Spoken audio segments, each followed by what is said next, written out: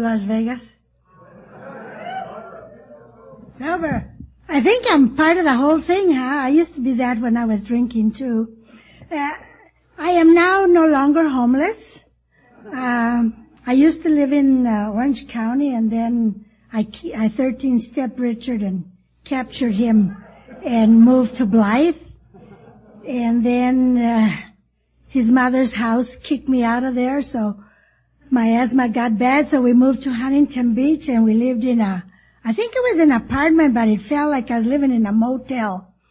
And so now we have a home in Beaumont, California, and it's another bumfuck Egypt, but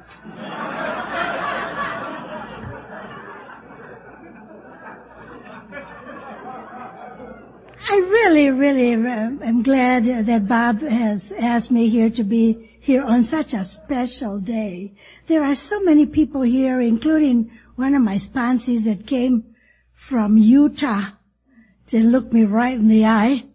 And that's fine. I don't care who I abuse. And she just happens to be one of my favorite targets. And, there's something, there's a place in my heart for all the women that I have sponsored and that I sponsor. And there's a very special place in my heart, for Cheryl, because you see, I remember a year ago when I went, and I saw her in a place, and she was just another person, another woman, and I don't pay no much attention to the women anyway, but, I looked at those beautiful eyes and I saw the pain, and out of my mouth came, "You are in such incredible pain." And it was a terrible mistake for me to say that, because she immediately started crying and all this. I can't cry, I can't. And today, last night, I had an opportunity to see her in the same place, under the same circumstances, and she glowed. She glowed. And that has got to be the miracle of Alcoholics Anonymous in action. To have been a part of witnessing, a part of that is an incredible feeling that money, property, and prestige cannot buy, you see. And that's the miracle of Alcoholics Anonymous. I came here to tell you what I used to be like and what happened and what I'm like now. I was born a long time ago. In a planet far, far away, into a family that never got over a stunned look in their face because I would belong to them. They didn't know what to do with me from the very beginning. I didn't have a name when they brought me home from the hospital, and because my daddy wanted to name me after his girlfriend, and my mother's narrow-minded. So from the beginning, I didn't fit into this family. I had an older sister that was perfect. And then I had a younger brother. And as a little girl, I never knew how to be good. And they were always whipping on me. I didn't know that I was a better child. But I held it against them, guys. I blamed them for everything else. I thought I didn't know how to be good, and that's why I got whipped. And they were divorced when I was 7, and my mother would say things to me like, "You're just like your father," with her little purple lips. She's a Mexican, so she's got little purple lips. "You're just like your father." And I knew what her opinion was of him. So she'd send me to the nuns so they could teach me to be a lady. And what the nuns thought was a lady wasn't appealing to me then, and it isn't appealing to me now. As soon as they said, "Thou shalt not," I may not have thought of doing it before, but as soon as it said, "Thou shalt not," I had an overwhelming desire to do it. And it would get in my head, and I couldn't think of anything else. So somebody dared me, and I raised the nun's skirt, see what she wore under all them clothes, and they 86'd me from catechism. And I got home, got my whipping. And the next day when I got to school, all the kids thought I was terrific. I could not believe all the attention that I was getting. Because you see, I was born with an emptiness in my soul. There was always a longing, a hunger, a yearning to be loved, to be accepted, and to be wanted. I was always so hungry to be loved that I'd have given my heart to anybody that would take it, to anything you want to me. Just don't leave me, and please love me. That was the way I always was. That was normal for me. So when I got that attention, it filled up some of them empty places. I like to think that I always had the pilot lit. Well, all I ever needed was the fuel. My mother took up with a man that was starting to get a little funny with me. And I said, looky here, what this man is trying to do. And she said, you're a liar. You've always been a liar. And I had been, but I wasn't lying then. She said, you can't stand for anybody to be happy, and you're never going to fit in anywhere because you are that, make people around you miserable. I know that my mother must have said some kind words, and people must have had said some kind words along the way, but I never heard those. All I ever heard was the thing that there was something ugly and repulsive about me that people could not stand. And this is the time I started running away from me a long time before I ever took the drink. I would go and read books, and I would hide myself in books, and especially fairy tales for the princess and prince that comes and kisses the princess, and they live happily ever after. And all I really wanted was somebody to love me and live happily ever after. Now, when I started to think about it, I'm going to be with my daddy, because I know my daddy, he'll love me. So my daddy was over in the San Fernando Valley, and I stole money. I always stole money because I didn't have any of my own. So I used to steal it. I'm really a thief, and when they say those things about Mexican thieves, I don't know about the rest of them, but I am a thief. And I like being a thief. It always was much more, it tastes better when it's stolen, doesn't it? When it's not quite legal, it tastes better, feels better. So I stole money and went off to my daddy. My daddy had taken up light housekeeping with a lady with 8 kids, and all he wants is one more. And he used to take people up north to pick grapes and prunes, and we were fruit pickers. And you know, God made 2 kinds of Mexicans. There's fruit pickers and non-fruit pickers. And I'm not a fruit picker. They try to make a fruit picker out of me. You know, Richard and I are both dedicated to making me happy. Yeah. And he knows I don't like to work.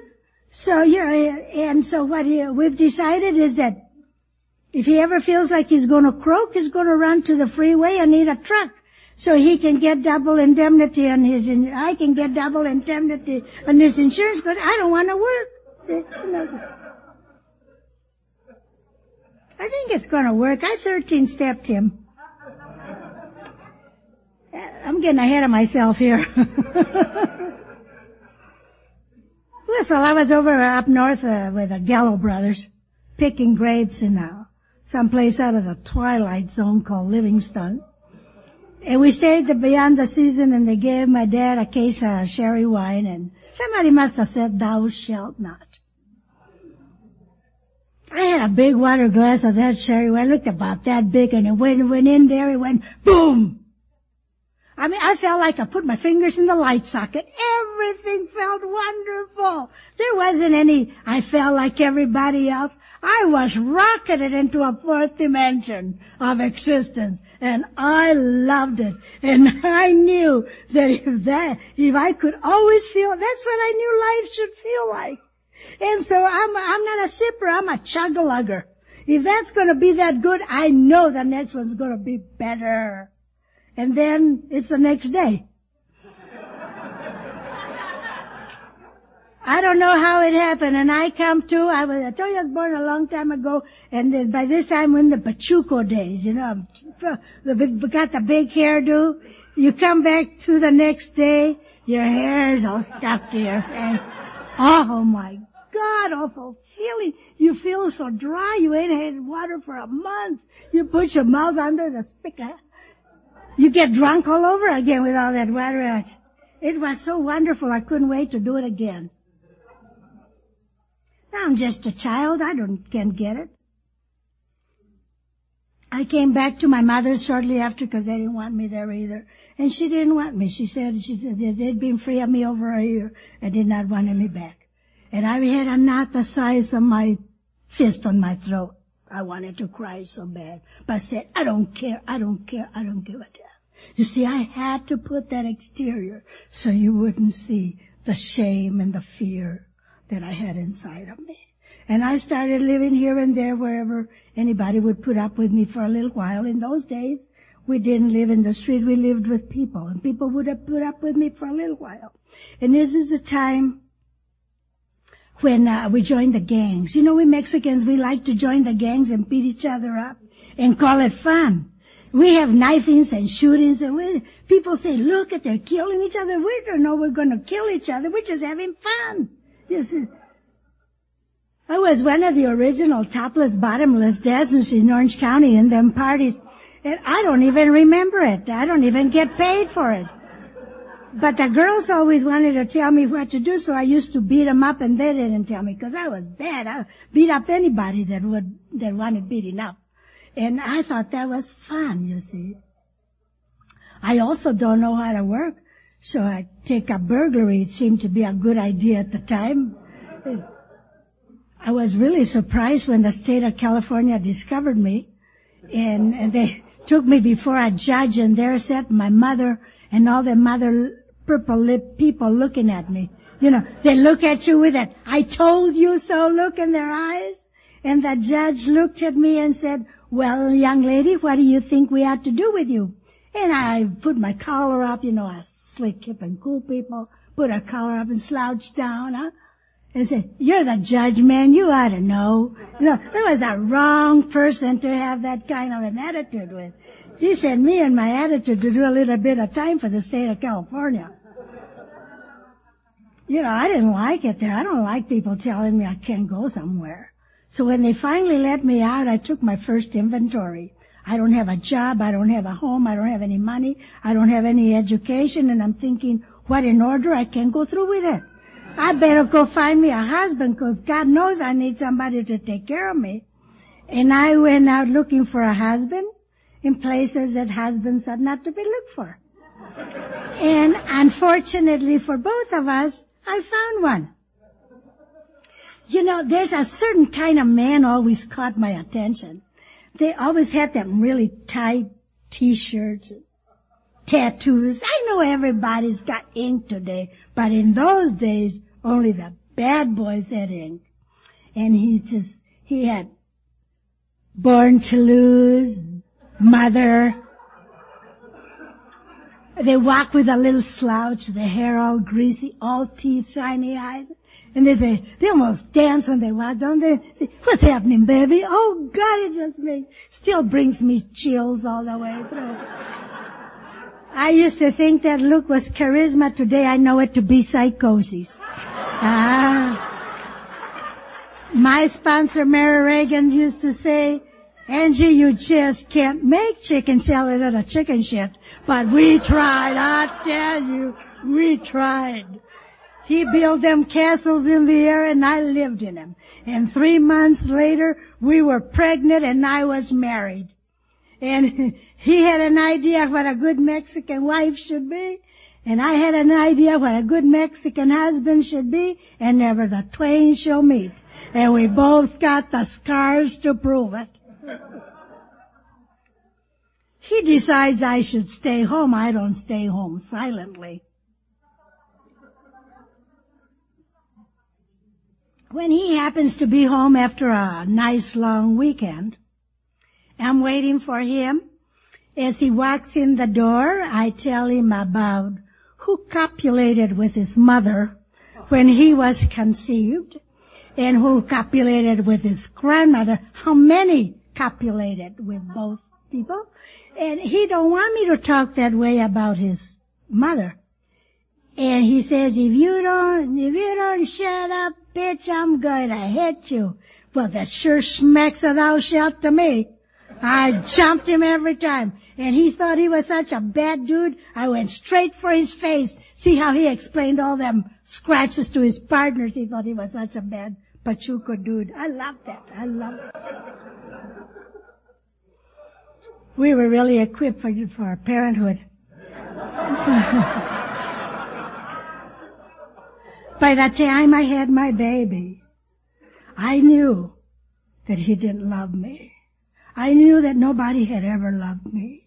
When they put that baby in my arms, I felt like finally somebody belongs to me. She was my baby. I love my baby. I worship my baby. She was my baby. That baby inspired feelings within me that nobody ever had before, and very few people since. And I promised her I would never beat her, abandon her, and discard her as I had been. And I meant it with every fiber of my being. If I could have done it any different, I would have done it for my baby. But I'm an alcoholic.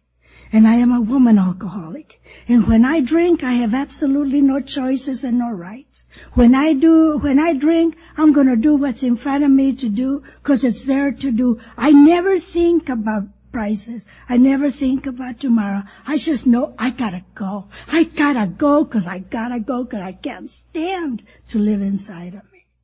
By this time, the man had introduced me to little white pills with crosses on them. And I used to have one eyeball over there and one over there, and I'd make baby clothes all night long.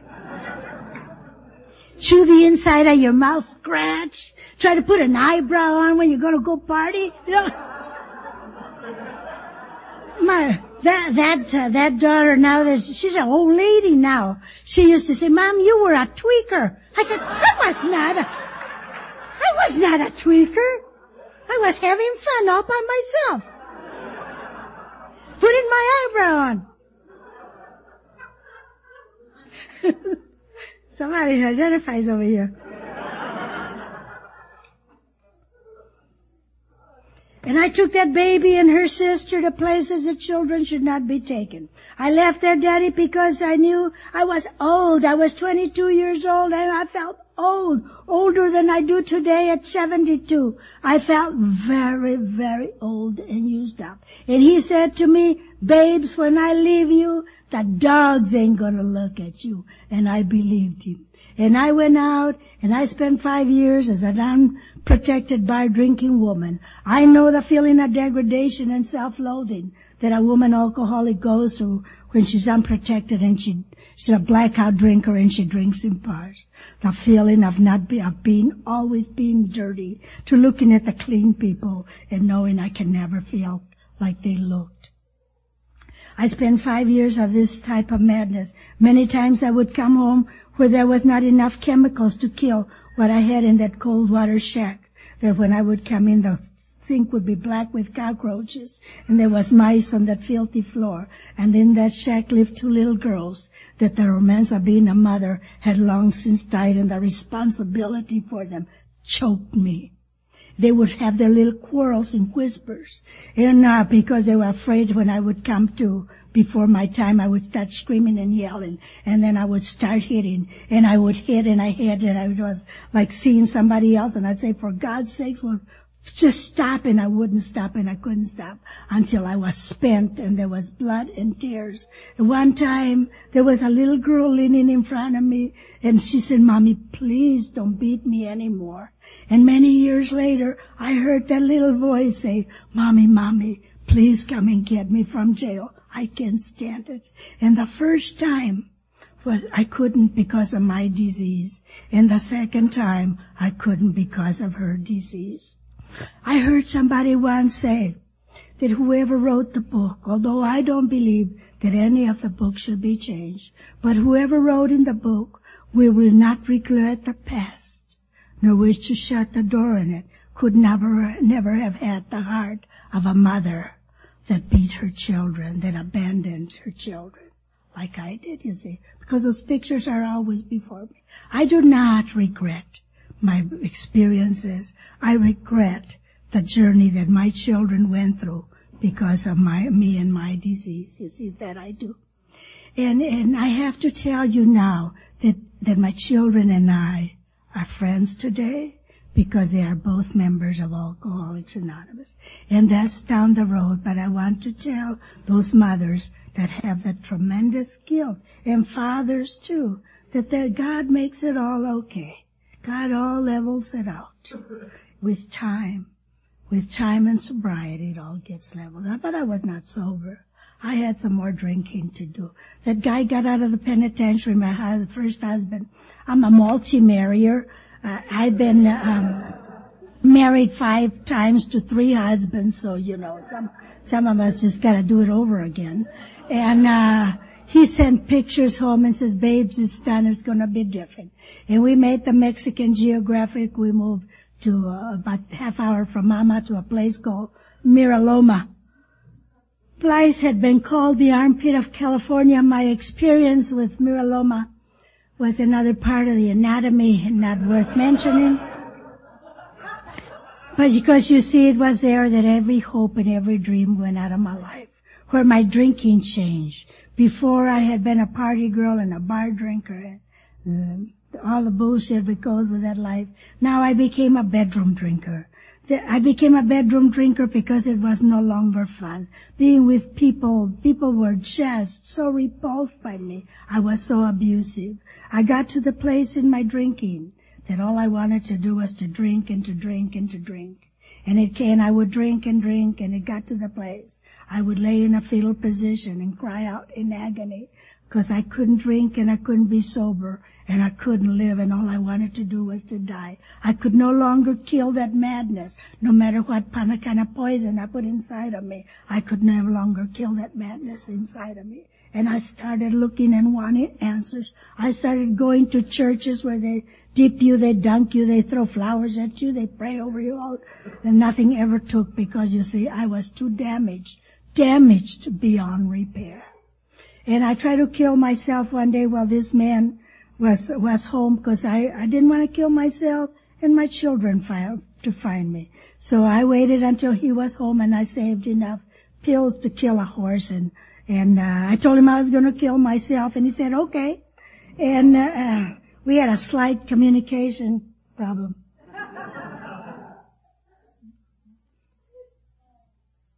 And I went and took a bath. You gotta take a bath and make sure the house don't look too bad just in case them people come over. They won't know how you lived. So I went and took a bath and went to bed to die, and I don't know how you that are suicidal, how you were. But I was relieved that it was going to be all over, that I didn't have to do it anymore. So when I came to a couple of days later, I was not glad to be alive. I was enraged to be alive, because I couldn't drink and I couldn't be sober and I couldn't live and I couldn't die, and there's no place else to go. There's nothing. This man had been in bed with me both nights while I was in that coma, and never once did he consider taking me to a doctor or to a hospital. I came to with my pajama bottoms off, and you can imagine how I felt, like a piece of used meat that nobody wants. I look upon that day that's got to be the loneliest, most despair day of my life, and I realized that my higher power has always had his hand on my life. Even upon that day, there's a knock on the door as a lady from the PTA. If there's somebody I didn't want to see, it's a lady from the PTA. And there stood Mrs. Clean and said, hi. She took one look at me and she said, what is wrong? I must have been downwind from her because, I'd been in the same clothes for a couple of days and nights, and I hadn't made it to the bathroom. I had some accidents along the way, but you're a wine drinker, you have accidents. And in a moment of weakness, I let her in, and I told her about my tale of woe. And I think I spoke too long, because she got a bright look in her eye, and she asked me if I ever heard of Al-Anon. I'd never heard of Al-Anon, but I got the idea that if I went there, he would straighten up. I knew if he would straighten up, I'd be okay. And so she cleaned me up and took me to Al-Anon, and somehow I didn't fit in Al-Anon. I felt a little bit like a whore would in a nunnery. There was absolutely no identification between me and them square broads.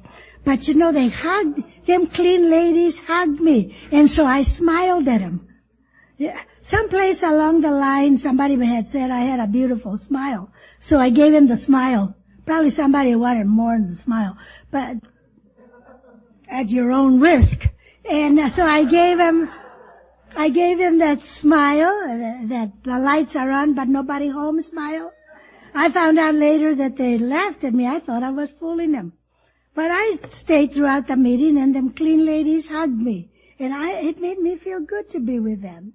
And then I went back into the garbage can. I went back into the hole. And that day, every so often she'd come get me and take me there. And I didn't hear anything, but I heard the word release. And I told him in detail how I was going to release him. So he used to sleep with his clothes on and a knife under the pillow. And I sit in a corner with a black coat on and watch him. As he'd be a doze enough, I'd go take a little peek at him and go, whoa! God! I love that. That's better than sex. And that just one. And he would say unkind things to me. He'd say, baby, I may have a monkey on my back, but you got an orangutan. I thought, how dare he? Because bad luck comes in lunches. They found out in Al-Anon there was a fraud among them. And so they designated this poor soul that had inflicted me upon them to take me over to their husbands, who they didn't like either.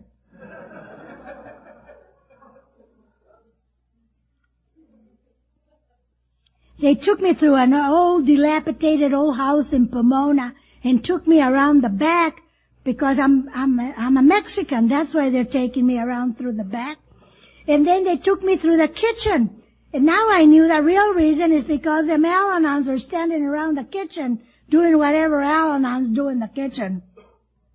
I didn't look at people in the eye. I didn't want to see the disgust and contempt that I was going to see in their eyes. I just looked at my feet and walked through them people and walked into a room that the very first thing that I heard was the music of Alcoholics Anonymous. There's music in these rooms. There's music and there's words. I never heard the words, but I loved how I felt when I was with you the very first time that I came to you. You were laughing, you were hugging, you were laughing. Do you know how long it had been since I had laughed? Especially not that wonderful, I am so glad to see you laugh that you had with one another. And I wanted it, and I hungered for it. I just thought, it's too bad that I'm not an alcoholic. If there's another name that you and I have, it's called I Ain't Got It. I knew I was weird and I was different and 3 steps ahead of the men with a butterfly net. I just didn't think I was an alcoholic. I used to be an alcoholic. When I was a kid, I used to be. But I cured it with Benzedrine. I just had not found the right combination anymore, you see. I kept searching. And so you put your arm around me and said the most important words that you and I have to say to one another. You said, keep coming back. You looked me in the eye and you said, keep coming back. Do you know what that feels like when you're used to people saying, keep on going, weirdo? I was so disappointed when I found out you were telling that to everybody. I thought it was just me. But I laughed when I looked around at all them sober, single, good-looking young guys, and I said, I'm gonna get me one of those. And I did. It was the sickest one there. It had to be. I got radar. But it takes what it takes, and that's what it took for me to keep coming back, you see. And I kept coming back, and I quit drinking and doubled up on the Milltowns and Benzedrine and got weirder. And this guy wants to get rid of me because I want to kill him. I always want to kill him. If they behaved, I wouldn't want to kill him, you see. And I would get a look in my face that would go like, I think it's like going berserk. And he wants to get rid of me. I'm not easy to get rid of. I don't have a backup. I'm what is today called a stalker. I was very interested in what he was doing at all times and with whom. It was under these circumstances that I walked into a room one day, and there was this cute little boy just gotten out of YTS. He had big blue eyes, and I have an affinity for blue eyes. Today it's blue eyes and gray hair, like Richard. He says he don't have a girlfriend, he don't have a car, and and a surfboard, and I think to myself, come here, little boy, I'll take care of you. And I did. And he thought a Mack truck hit him. But after that relationship was over, he decided to become a minister, and I'd like to think that somehow, in my small way, I helped push him over to I don't like women, and I don't trust men, and that don't leave you much.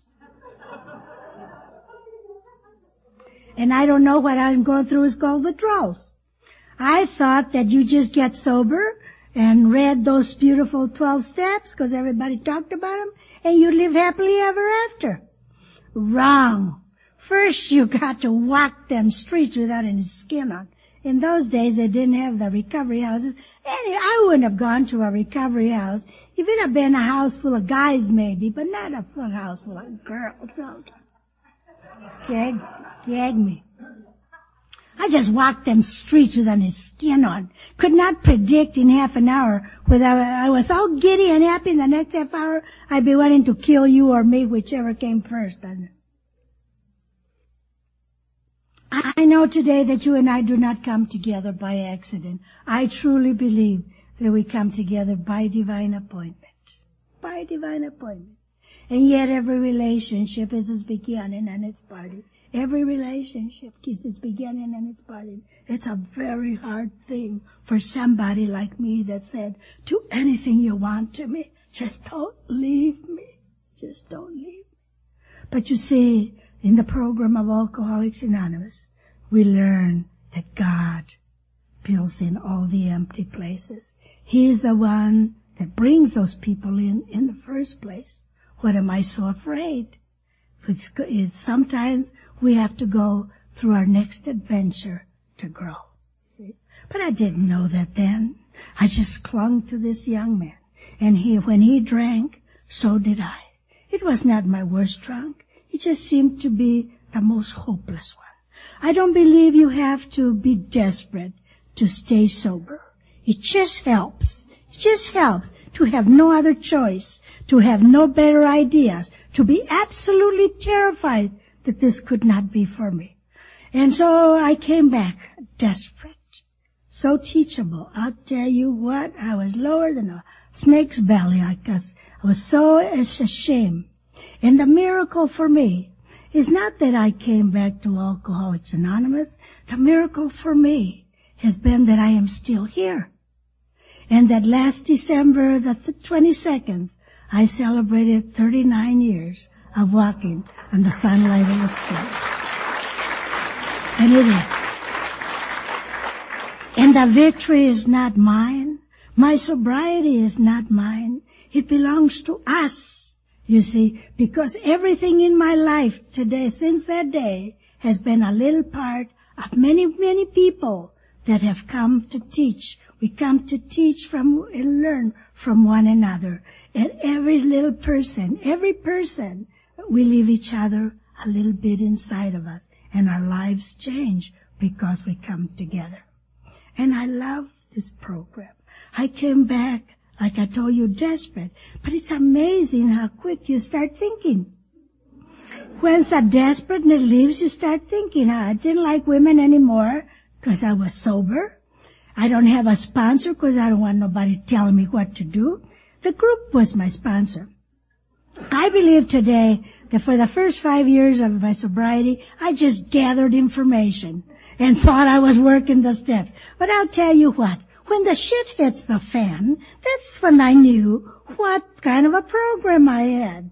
And what happened to me about 5 years sober is the first mistake I did was went out into this in the New Year's and sat out under the beautiful stars and moon and said, God, let this be my willing year. That was the last time I asked for anything great from God. It was the shittiest year of my sobriety.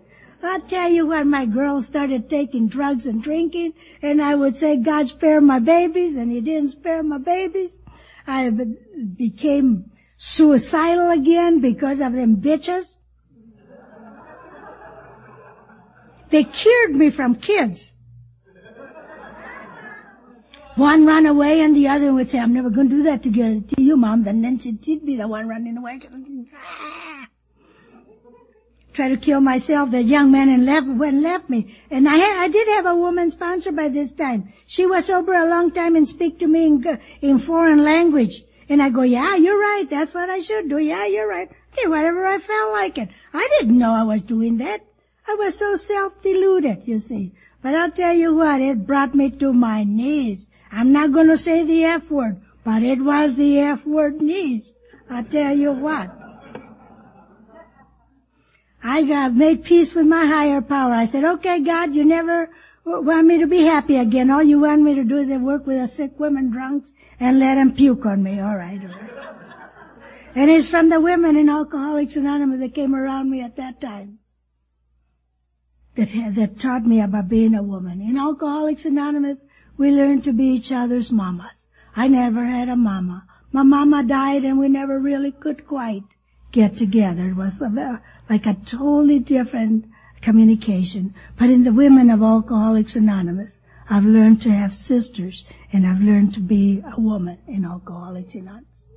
But it is because I threw myself into this program without any reservation, knowing I'm never going to be happy, that I walk with dignity and self-respect today.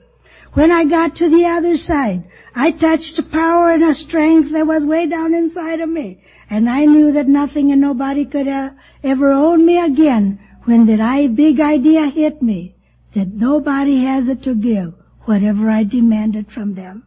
It comes from a power greater than myself, you see.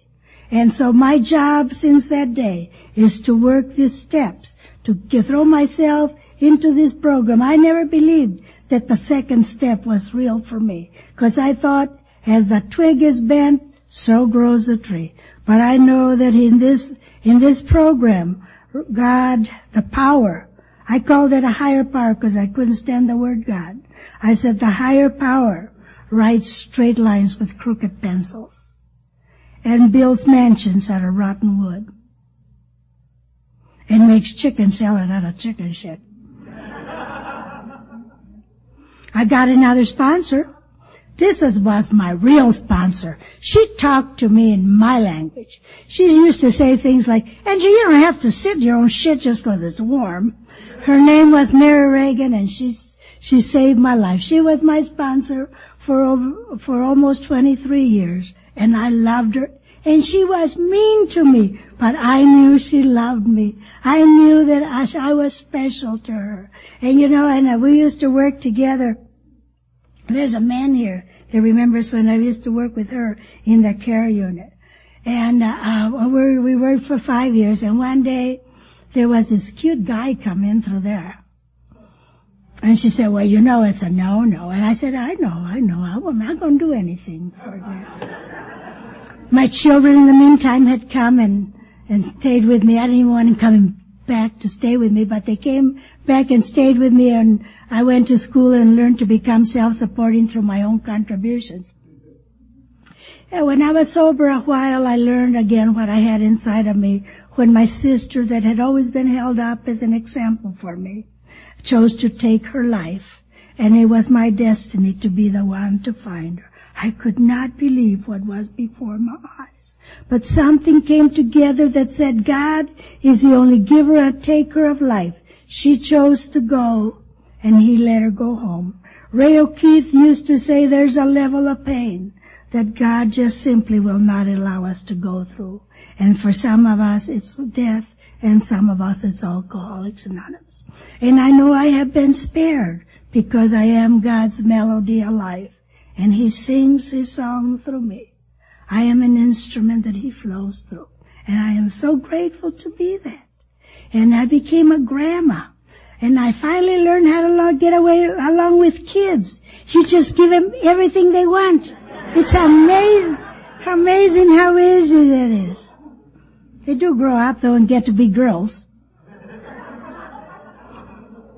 It was at that time that I met Richard. I was 13 years, and so I 13-stepped him. These people had, and there was nothing else for us to do but to pick up this simple kit. And because we did that, we could rocketed into a fourth dimension of existence of which we had not even dreamed. The great fact is that God, this and nothing less, that we have deep and effective spiritual experiences that have revolutionized our life. And so on and so on. And I am here tonight because He has touched me. And through you and for you. Thank you. I'm Angie and I'm an alcoholic. How are you, Las Vegas? Sober. I think I'm part of the whole thing, huh? I used to be that when I was drinking too. I am now no longer homeless. I used to live in Orange County, and then I 13-step Richard and captured him and moved to Blythe. And then his mother's house kicked me out of there, so my asthma got bad, so we moved to Huntington Beach, and we lived in I think it was an apartment, but it felt like I was living in a motel. And so now we have a home in Beaumont, California, and it's another bumfuck Egypt, but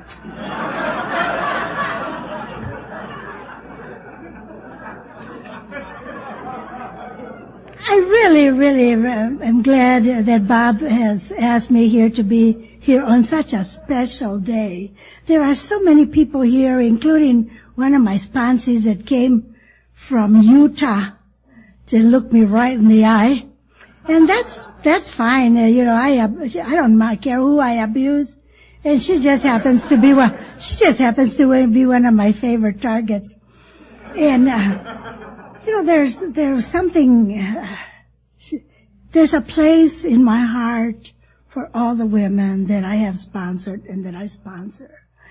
And there's a very special place in my heart, for Cheryl, because you see, I remember a year ago when I went, and I saw her in a place, and she was just another person, another woman, and I don't pay no much attention to the women anyway, but I looked at those beautiful eyes and I saw the pain, and out of my mouth came, "You are in such incredible pain." And it was a terrible mistake for me to say that, because she immediately started crying and all this. I can't cry, I can't. And today last night I had an opportunity to see her in the same place, under the same circumstances, and she glowed. She glowed. And that has got to be the miracle of Alcoholics Anonymous in action. To have been a part of witnessing, a part of that is an incredible feeling that money, property, and prestige cannot buy, you see. And that's the miracle of Alcoholics Anonymous. I came here to tell you what I used to be like and what happened and what I'm like now. I was born a long time ago, in a planet far, far away, into a family that never got over a stunned look in their face because I would belong to them. They didn't know what to do with me from the very beginning. I didn't have a name when they brought me home from the hospital, and because my daddy wanted to name me after his girlfriend, and my mother's narrow-minded. So from the beginning, I didn't fit into this family. I had an older sister that was perfect, and then I had a younger brother. And as a little girl, I never knew how to be good, and they were always whipping on me. I didn't know that I was a better child, but I held it against them guys. I blamed them for everything else. I thought I didn't know how to be good, and that's why I got whipped. And they were divorced when I was 7, and my mother would say things to me like, "You're just like your father," with her little purple lips. She's a Mexican, so she's got little purple lips. "She's just like your father." And I knew what her opinion was of him. So she'd send me to the nuns so they could teach me to be a lady. And what the nuns thought was a lady wasn't appealing to me then, and it isn't appealing to me now. As soon as they said, thou shalt not, I may not have thought of doing it before, but as soon as they said, thou shalt not, I had an overwhelming desire to do it. And it would get in my head, and I couldn't think of anything else. So somebody dared me, and I raised the nun's skirt, what she wore under all them clothes, and they 86'd me from catechism. And I got home, got my whipping. And the next day when I got to school, all the kids thought I was terrific. I could not believe all the attention that I was getting. Because you see, I was born with an emptiness in my soul. There was always a longing, a hunger, a yearning to be loved, to be accepted, and to be wanted. I was always so hungry to be loved that I'd have given my heart to anybody that would take it, to anything you want to me. Just don't leave me, and please love me. That was the way I always was. That was normal for me. So when I got that attention, it filled up some of them empty places. I like to think that I always had the pilot lit. Well, all I ever needed was the fuel. My mother took up with a man that was starting to get a little funny with me. And I said, looky here, what this man is trying to do. And she said, you're a liar. You've always been a liar. And I had been. But I wasn't lying then. She said, you can't stand for anybody to be happy, and you're never going to fit in anywhere because you are that, make people around you miserable. I know that my mother must have said some kind words, and people must have had said some kind words along the way, but I never heard those. All I ever heard was the thing that there was something ugly and repulsive about me that people could not stand. And this is the time I started running away from me a long time before I ever took the drink. I would go and read books, and I would hide myself in books, and especially fairy tales for the princess and prince that comes and kisses the princess, and they live happily ever after. And all I really wanted was somebody to love me and live happily ever after. Now, when I started to think about it, I'm going to be with my daddy, because I know my daddy, he'll love me. So my daddy was over in the San Fernando Valley, and I stole money. I always stole money because I didn't have any of my own. So I used to steal it. I'm really a thief, and when they say those things about Mexican thieves, I don't know about the rest of them, but I am a thief. And I like being a thief. It always was much more, it tastes better when it's stolen, doesn't it? When it's not quite legal, it tastes better, feels better. So I stole money and went off to my daddy. My daddy had taken up light housekeeping with a lady with 8 kids, and all he wants is one more. And he used to take people up north to pick grapes and prunes, and we were fruit pickers. And you know, God made 2 kinds of Mexicans. There's fruit pickers and non-fruit pickers. And I'm not a fruit picker. They try to make a fruit picker out of me. You know, Richard and I are both dedicated to making me happy. Yeah. And he knows I don't like to work. So, yeah, and so what we've decided is that if he ever feels like he's going to croak, he's going to run to the freeway and need a truck. So he can get double indemnity on I can get double indemnity on his insurance because I don't want to work.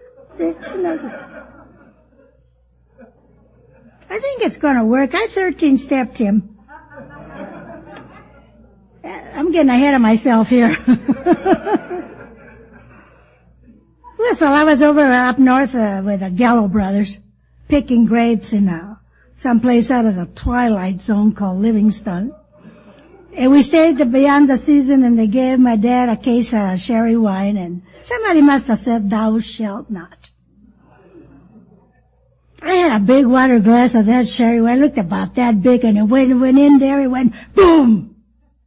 I mean, I felt like I put my fingers in the light socket. Everything felt wonderful. There wasn't any, I felt like everybody else. I was rocketed into a 4th dimension of existence, and I loved it. And I knew that if I could always feel, that's what I knew life should feel like. And so I'm not a sipper, I'm a chug-a-lugger. If that's going to be that good, I know the next one's going to be better. And then it's the next day. I don't know how it happened, and I come to, I told you I was born a long time ago, and then by this time we're in the Pachuco days, you know, got the big hairdo. You come back to the next day, your hair's all stuck to your face. Oh my God, awful feeling. You feel so dry, you ain't had water for a month. You put your mouth under the spigot. You get drunk all over again with all that water. It was so wonderful, I couldn't wait to do it again. Now I'm just a child, can't get it. I came back to my mother's shortly after because they didn't want me there either. And she didn't want me. She said they'd been free of me over a year and did not want me back. And I had a knot the size of my fist on my throat. I wanted to cry so bad. But I said, I don't care, I don't give a damn. You see, I had to put that exterior so you wouldn't see the shame and the fear that I had inside of me.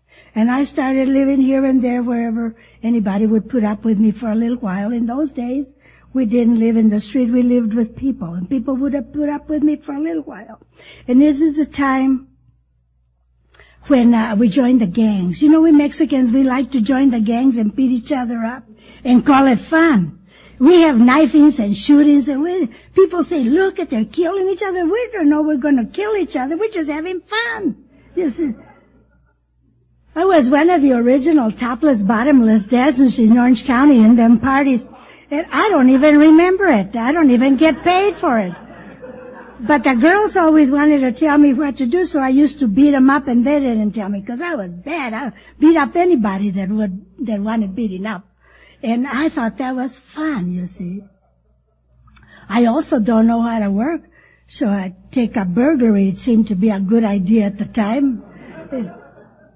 I was really surprised when the state of California discovered me, and they took me before a judge, and there sat my mother and all the mother purple-lipped people looking at me.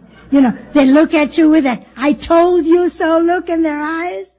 And the judge looked at me and said, well, young lady, what do you think we ought to do with you?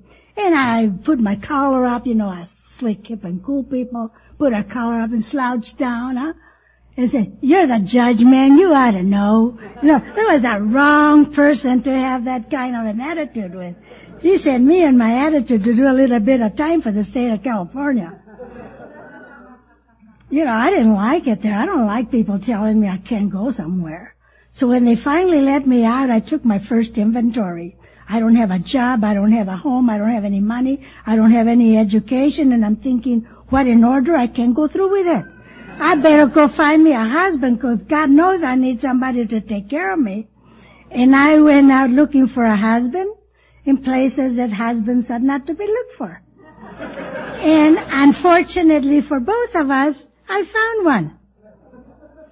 You know, there's a certain kind of man always caught my attention. They always had them really tight t-shirts and tattoos. I know everybody's got ink today, but in those days, only the bad boys had ink. And he had Born to Lose, Mother. They walk with a little slouch, their hair all greasy, all teeth, shiny eyes.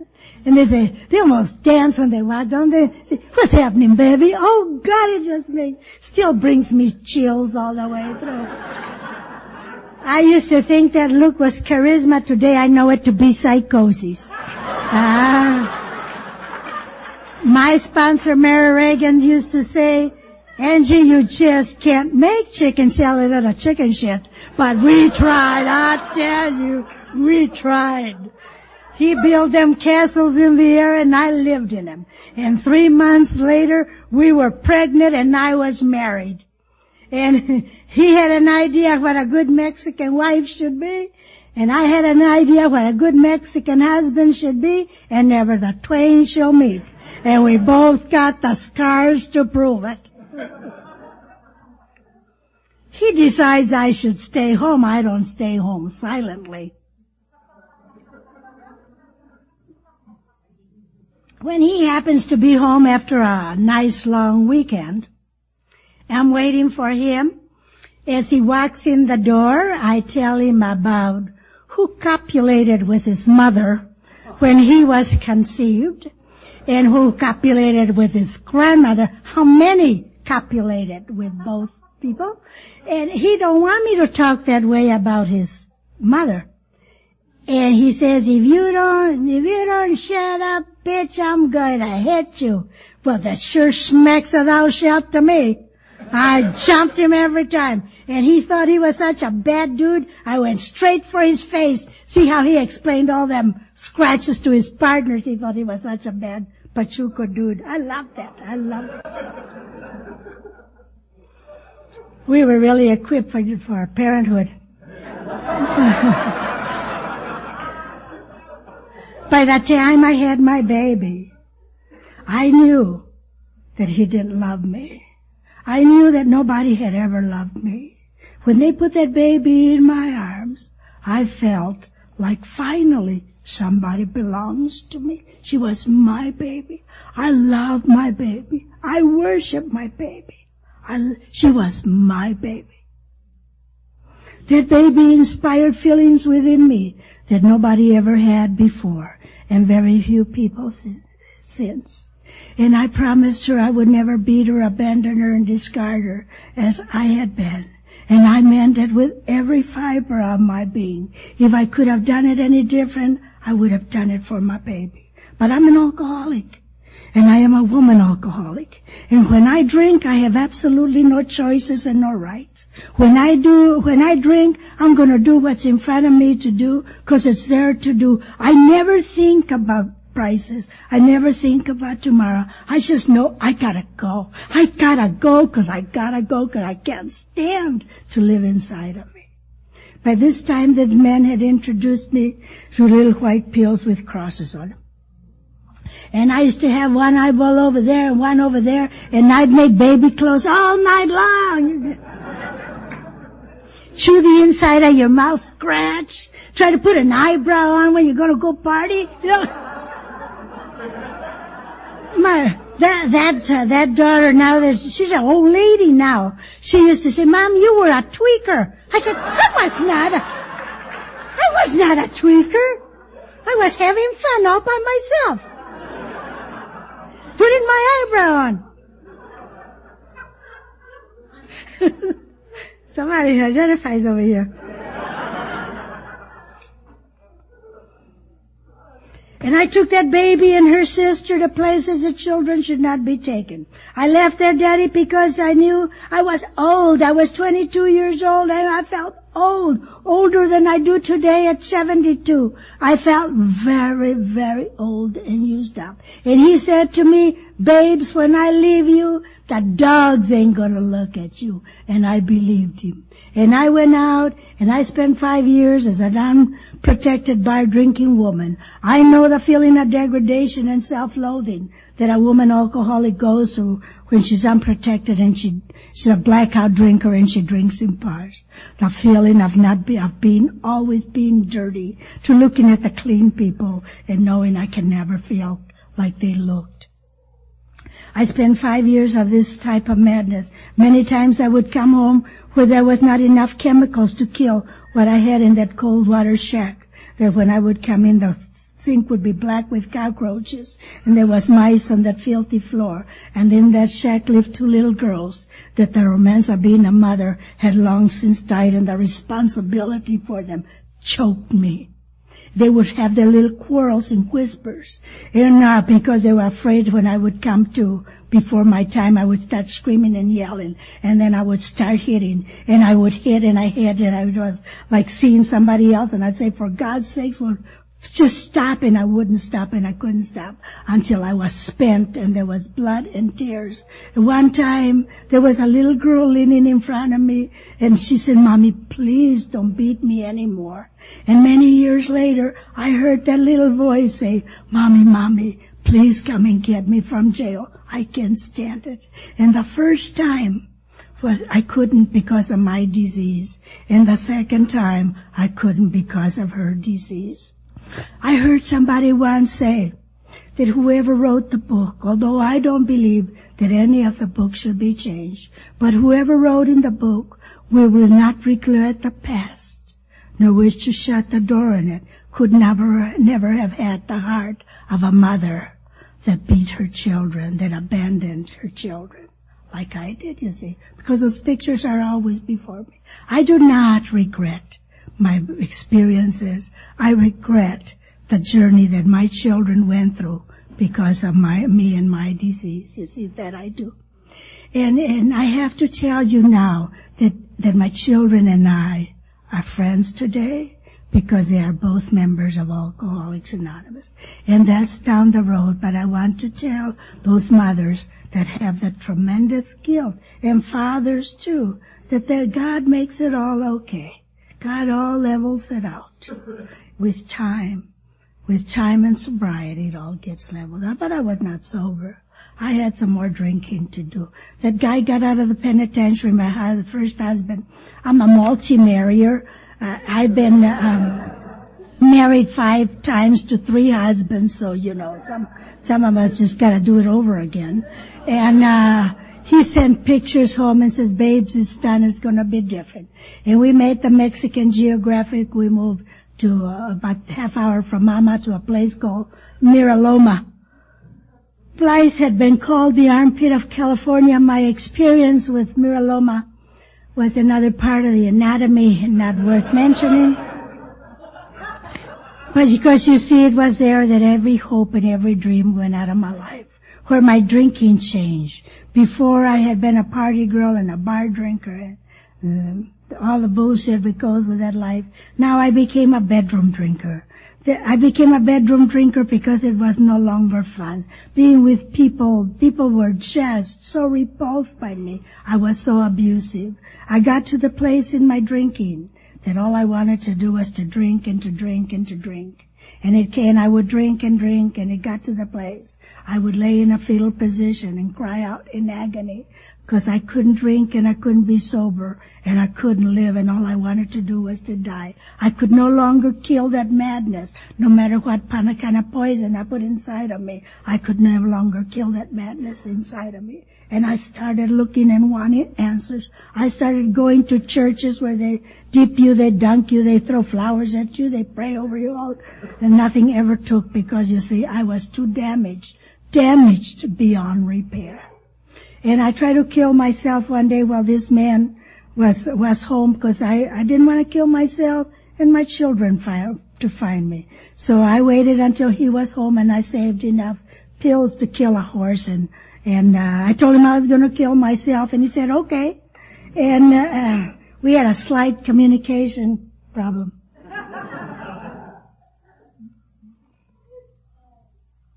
And I went and took a bath. You know, you got to take a bath and make sure the house don't look too bad, just in case them people come over. They won't know how you lived. So I went and took a bath and went to bed to die, and I don't know how you that are suicidal, how you were. But I was relieved that it was going to be all over, that I didn't have to do it anymore. So when I came to a couple of days later, I was not glad to be alive. I was enraged to be alive, because I couldn't drink and I couldn't be sober and I couldn't live and I couldn't die, and there's no place else to go. There's nothing. This man had been in bed with me both nights while I was in that coma, and never once did he consider taking me to a doctor or to a hospital. I came to with my pajama bottoms off, and you can imagine how I felt, like a piece of used meat that nobody wants. I look upon that day that's got to be the loneliest, most despair day of my life, and I realized that my higher power has always had his hand on my life. Even upon that day, there's a knock on the door as a lady from the PTA. If there's somebody I didn't want to see, it's a lady from the PTA. And there stood Mrs. Clean and said, hi. She took one look at me and she said, what is wrong? I must have been downwind from her because, you know, I'd been in the same clothes for a couple of days and nights, and I hadn't made it to the bathroom. I had some accidents along the way, but you're a wine drinker, you have accidents. And in a moment of weakness, I let her in, and I told her about my tale of woe. And I think I spoke too long, because she got a bright look in her eye, and she asked me if I ever heard of Al-Anon. I'd never heard of Al-Anon, but I got the idea that if I went there, he would straighten up. I knew if he would straighten up, I'd be okay. And she cleaned me up and took me to Al-Anon, and somehow I didn't fit in Al-Anon. I felt a little bit like a whore would in a nunnery. There was absolutely no identification between me and them square broads. But they them clean ladies hugged me, and so I smiled at them. Yeah. Someplace along the line, somebody had said I had a beautiful smile, so I gave him the smile. Probably somebody wanted more than the smile, but at your own risk. And so I gave him that smile, that the lights are on but nobody home smile. I found out later that they laughed at me. I thought I was fooling them. But I stayed throughout the meeting, and them clean ladies hugged me. And it made me feel good to be with them. And then I went back into the garbage can. I went back into the hole. And that day, every so often she'd come get me and take me there. And I didn't hear anything, but I heard the word release. And I told him in detail how I was going to release him. So he used to sleep with his clothes on and a knife under the pillow. And I sit in a corner with a black coat on and watch him. As he'd be a doze enough, I'd go take a little peek at him and go, whoa! God! I love that. That's better than sex. And that's just one. And he would say unkind things to me. He'd say, baby, I may have a monkey on my back, but you got an orangutan. I thought, how dare he? Because bad luck comes in lunches, they found out in Al-Anon there was a fraud among them. And so they designated this poor soul that had inflicted me upon them to take me over to their husbands, who they didn't like either.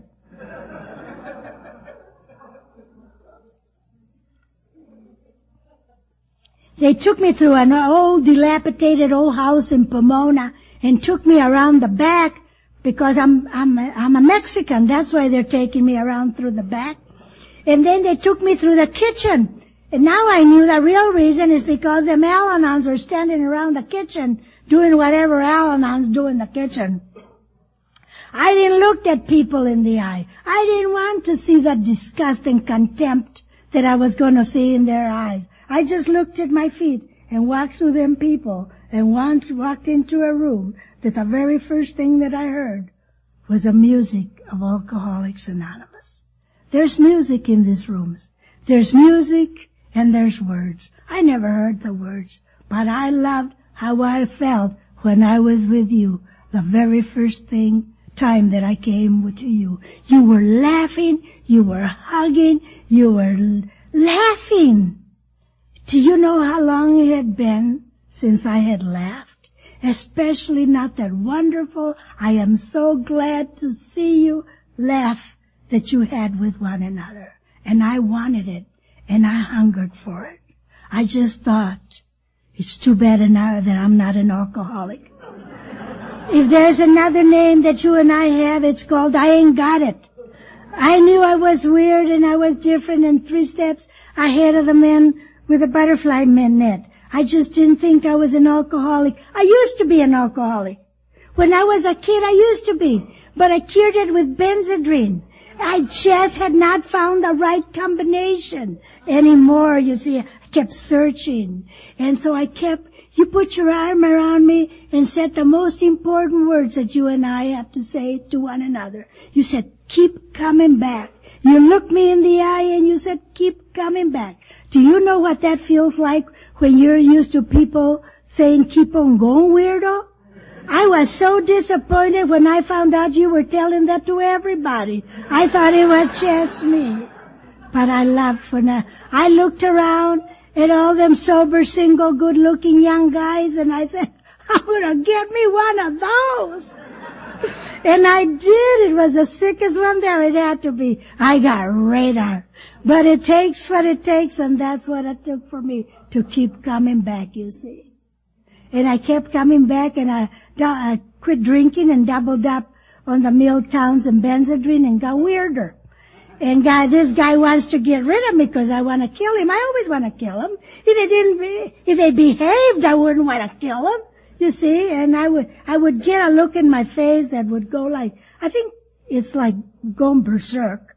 And he wants to get rid of me. I'm not easy to get rid of. I don't have a backup. I'm what is today called a stalker. I was very interested in what he was doing at all times and with whom. It was under these circumstances that I walked into a room one day, and there was this cute little boy just gotten out of YTS. He had big blue eyes, and I have an affinity for blue eyes. Today it's blue eyes and gray hair, like Richard. He says he don't have a girlfriend, he don't have a car and a surfboard, and I think to myself, come here little boy, I'll take care of you. And I did, and he thought a Mack truck hit him. But after that relationship was over, he decided to become a minister, and I'd like to think that somehow, in my small way, I helped push him over to faith. I don't like women, and I don't trust men, and that don't leave you much. And I don't know what I'm going through is called withdrawals. I thought that you just get sober and read those beautiful 12 steps because everybody talked about them, and you live happily ever after. Wrong. First you got to walk them streets without any skin on. In those days they didn't have the recovery houses. And I wouldn't have gone to a recovery house. If it had been a house full of guys maybe, but not a full house full of girls. Gag me. I just walked them streets without any skin on. Could not predict in half an hour whether I was all giddy and happy in the next half hour I'd be wanting to kill you or me, whichever came first. I know today that you and I do not come together by accident. I truly believe that we come together by divine appointment. By divine appointment. And yet every relationship is its beginning and its parting. Every relationship keeps its beginning and its parting. It's a very hard thing for somebody like me that said, do anything you want to me. Just don't leave me. Just don't leave me. But you see, in the program of Alcoholics Anonymous, we learn that God fills in all the empty places. He's the one that brings those people in the first place. What am I so afraid? It's sometimes we have to go through our next adventure to grow. See? But I didn't know that then. I just clung to this young man. And when he drank, so did I. It was not my worst drunk. It just seemed to be the most hopeless one. I don't believe you have to be desperate to stay sober. It just helps. It just helps to have no other choice, to have no better ideas, to be absolutely terrified that this could not be for me. And so I came back desperate, so teachable. I'll tell you what, I was lower than a snake's belly because I was so ashamed. And the miracle for me is not that I came back to Alcoholics Anonymous. The miracle for me has been that I am still here. And that last December, the 22nd, I celebrated 39 years of walking on the sunlight of the Spirit. And the victory is not mine. My sobriety is not mine. It belongs to us, you see, because everything in my life today, since that day, has been a little part of many, many people that have come to teach. We come to teach from and learn from one another. And every little person, every person, we leave each other a little bit inside of us. And our lives change because we come together. And I love this program.